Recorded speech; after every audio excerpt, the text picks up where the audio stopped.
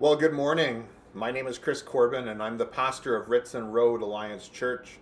Thank you for tuning in from wherever you might be watching or listening from. We're glad that you joined us this morning. If you're joining us on the Church Online platform, I want to remind you that there's an opportunity to chat with others, to reach out and connect with one another. And if you want somebody to pray for you, you can simply click on the live prayer button. And for those of you who are watching on Facebook, it would mean the world to us if you could like or share this video. And we would love it if you would like and follow our Facebook page. Over the past few weeks, a few of you have taken some pictures of your family enjoying our services from the comfort of your home. And we'd love to see some more. We love our church family, and so we want to invite you to grab a photo of you or your family enjoying church from your home or wherever it is that you're enjoying church from. Maybe it's your office. And we invite you to send it in to us so that we can post your beautiful faces online in the next coming weeks. Well, we're here again this morning to navigate the Christian faith and what does it mean to follow God. And over the next couple of weeks, we are exploring the question, who are you? And in particular, we're trying to answer that question in light of a relationship with Jesus Christ. The question of who am I is really one of the biggest questions that every single one of us has to answer at some point in our lives. It ultimately is the foundation of how we live, whether we know it or acknowledge it or not. It's also one of those questions that gets repeatedly asked when we find ourselves in the midst of life change, when our world gets turned upside down, when we experience loss, or simply as we move through different stages of life. So I want to invite you to join us on the journey, to stay connected with us as we journey together, exploring life and faith and following God. If you watched our video from last week, I made a statement that there are, in essence, only two essential components that shape the Christian life. I want to share them again briefly with you this morning. The first essential component that shapes the Christian life is having an ever increasingly right understanding or knowledge and relationship with God. You see, our understanding and knowledge of God, as well as our faith and trust in Him, ultimately determines how we live our lives. And it becomes the bedrock or the basis for all of other things within the Christian life. And so, to the best of our abilities, we want to make sure that we're getting that right. But the truth is, it's not about having it all perfectly figured out. Simply put, we recognize that because God is so infinite and because He is beyond all that we could possibly fully understand, our understanding and knowledge of who God is going to be somewhat limited. But we know that this understanding and this faith has the ability to grow and become deeper as we get to know Him better. It's just like any other relationship. And so God is not offended by the fact that you might not know everything about Him. He's not going to get offended if you get things wrong at first. But what we must do is that we must make sure that we're continuing to learn and to grow. And so there's a lot of ways that we can learn and grow in our faith and our understanding about who God is. The first one is we can go to church when we're allowed to do that again. And what we're doing right now, watching sermons online, is a great place to start. One of the next ways that you can learn and grow in your faith and understanding of God is to read your Bible regularly. And if you need a Bible or if you're looking for a plan to help you get started, we'd love to connect you and get you some resources. And another way is to get connected to a small group or a discipleship group. These are groups that will journey together with you as you grow in your faith and as you grow in your knowledge of who God is and who you are. The second essential component that shapes the Christian life is this. It's having an ever increasingly right understanding of who you are in light of your relationship with God. And this is why we are asking the question, who are you? You see, knowing who we are is the foundation of how we live our lives. So we need to take time to build a solid foundation. Just like you're not going to build a house on a faulty foundation, we don't want to build our lives on a faulty foundation. And so this is some of the ways that the Bible speaks about our identity or who we are when we put our faith and our trust in Jesus. It says that we are a child of God. It says, I'm forgiven, I am free. I'm redeemed and I'm victorious. I'm a saint. I'm set apart. I'm an ambassador of Christ. And this morning, the aspect of our identity in Christ that I want to focus on is this, is that Jesus calls us the light of the world. Or as Paul words it, we are children of light. And so it's actually one of the very first ways that Jesus identifies or gives identity to his followers, to his disciples. And so not long after Jesus calls his disciples, while he's preaching his famous Sermon on the Mount, in Matthew 5:14-16, Jesus says this. He says, you are the light of the world. A town built on a hill cannot be hidden. Neither do people light a lamp and put it under a bowl. Instead, they put it on its stand, and it gives light to everyone in the house. In the same way, let your light shine before others, that they may see your good deeds and glorify your Father in heaven. Wow. As followers of Jesus, we are given the identity of being beacons of hope and life. We are called to be light that illuminates God in the midst of a dark world. And I just love that. And I find it so incredibly encouraging and uplifting. I mean, who wouldn't want to be called the light of the world? Who wouldn't want to shine brightly and point or lead other people to see God? You know, some days I feel like I'm doing a really good job at being the light. And then there's some other days where I'm just not so sure that there's a whole lot of light in me. There's a phrase that has challenged me over the years and at different times, and it's this. It's take a long, hard look in the mirror. What do you see? I remember in the early days of my ministry, I was working for a Christian not-for-profit. I was working with kids who were either from low-income families or that they were new to Canada. And so my job was to share the gospel with them and to walk alongside them in their journey through after-school programs and summer day camps. I remember one day I went to get my hair cut, and as I sat in the chair looking in the mirror, the hairdresser asked me what I did for a living. And I remember I stumbled through some kind of a response about working with kids, but I really failed to mention anything about Jesus. I remember as I sat there and as I looked in the mirror, looking at myself, taking that long, hard look, I had the thought of, well, who am I? How could such a broken person who is so full of darkness and woundings, how could I ever tell this person that I work in a Christian ministry? And so all I could see in myself in that moment were the dark places in my soul. All I could see were the broken places that I had yet to surrender to Jesus. And all of the fears that had taken such deep root in my life. In that moment, I definitely felt more like the person who was hiding my light. And I wonder if each one of us was to hold up the mirror to our souls, what would we see? Or perhaps, what don't we see? Or maybe you will even ask the question, what do others see in me? Do you see light? Or do you still see darkness? Do others see Jesus in you? The reality is that you probably see a mixture of both light and darkness. You can see the light and you see how Jesus has saved you. You can see how Jesus has cleansed you and how he's paid the price for your broken and sinful life.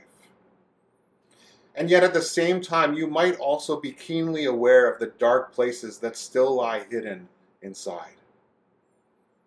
There is a tendency and a lie that sometimes even as Christians we get caught up in believing that says this, that when we come to faith in Jesus, magically everything in our lives is made perfect. That somehow all of those years of living in darkness and brokenness simply disappear. That we no longer struggle or fight those deep battles. The reality and the truth of it is that our spirit is made perfect. It is made right before God. But our souls continue to need healing and restoration. There are still broken and dark places in our lives that don't just disappear or immediately get fixed. 1 John 1:5-10 says this, This is the message that we have heard from him and declare to you. God is light. In him there is no darkness at all. If we claim to have fellowship with him and yet walk in the darkness, we lie and do not live out the truth. But if we walk in the light as he is in the light, we have fellowship with one another. And the blood of Jesus, his Son, purifies us from all sin. If we claim to be without sin, we deceive ourselves and the truth is not in us. But if we confess our sins, he is faithful and just and will forgive us of our sins and purify us from all unrighteousness. If we claim we have not sinned, we make him out to be a liar and his word is not in us. See, John is telling us that we cannot lie to God and we cannot lie to our souls. We know that there is brokenness and sin in our lives. And if we want to be children of light, if we want to be the light of the world, we need to increase our capacity to be filled with the light. Let me say that again. If we want to be children of light, or if we want to be the light of the world, we need to increase our capacity to be filled with the light.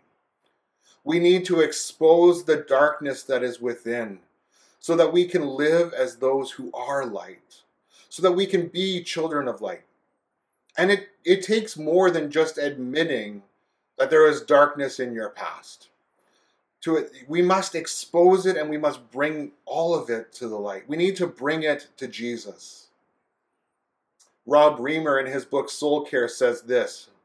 He says, we cannot overcome that which we will not admit. Light is a gift. It is not an intrusion. If we want to live out our identity as children of light, we need to get to the point where we practice the discipline of honesty. I find that we often only confess the things that are safe, the things that are not going to challenge us or make us look bad. And yet, if we want to replace the dark places in our soul with light, and then we need to come all the way clean. We can't just simply sweep things under the rug and pretend that they're not there. In our house, there's a saying, and it is your room, Dad, clean? If Dad was to come in, would he be satisfied with the cleanliness of it? And so it means, did you actually take the time to put things where they belong? Did you clean under the bed? Did you clean your closet, or have you just taken everything and have you hidden it under the blanket or under your bed or in the drawers or in your closet? You see, eventually the things that are hidden in the dark places are going to come spilling out. They're going to trip us up, or they're going to trip up others. And God wants us to be filled with light. He doesn't want things hidden in the darkness. And so we need to acknowledge our deepest wounding of our souls. And we need to repent of even the darkest of sins. And it's not always easy. It's not always comfortable. We need to hold up the mirror. We need to take a long and hard look and see who we really are. We need to ask Holy Spirit to illuminate every dark place in our lives. We need to ask him, what are the things that we can't see? What are the things that we refuse to see? Sometimes there's things that we just don't even want to admit. What are the things that we've previously missed or ignored? We need to ask, what are the things that God wants us to see today? I want to encourage you that this is not simply a one shot and you're done kind of thing. We need to be holding up the mirror consistently and regularly, because there's always more. There's always more that God wants to bring light into in our lives. And I recognize that sometimes the idea of bringing things into the light can feel daunting and overwhelming. And so I want to encourage you that this is not a journey that you need to walk alone. One of the things that I love about the church is that we are all walking this journey together. We don't have to hold up the mirror on our own. See, healthy friendships actually help us to open up to the deeper compartments of our hearts and our souls, allowing Jesus and Holy Spirit room to work. And as we allow Jesus to bring freedom to the things that are hidden in the darkness of our souls, we allow him more room. We allow for more room for the light of his presence to fill us, to truly become children of light. Paul tells us that there's a tremendous promise when we allow Christ's light to fill us. In Ephesians chapter 5, Paul says this. He says, "For you were once darkness, but now you are light in the Lord. Live as children of light. For the fruit of the light consists of all goodness, righteousness, and truth. And find out what pleases the Lord. Have nothing to do with the fruitless deeds of darkness, but rather expose them. It is shameful even to mention what the disobedient do in secret.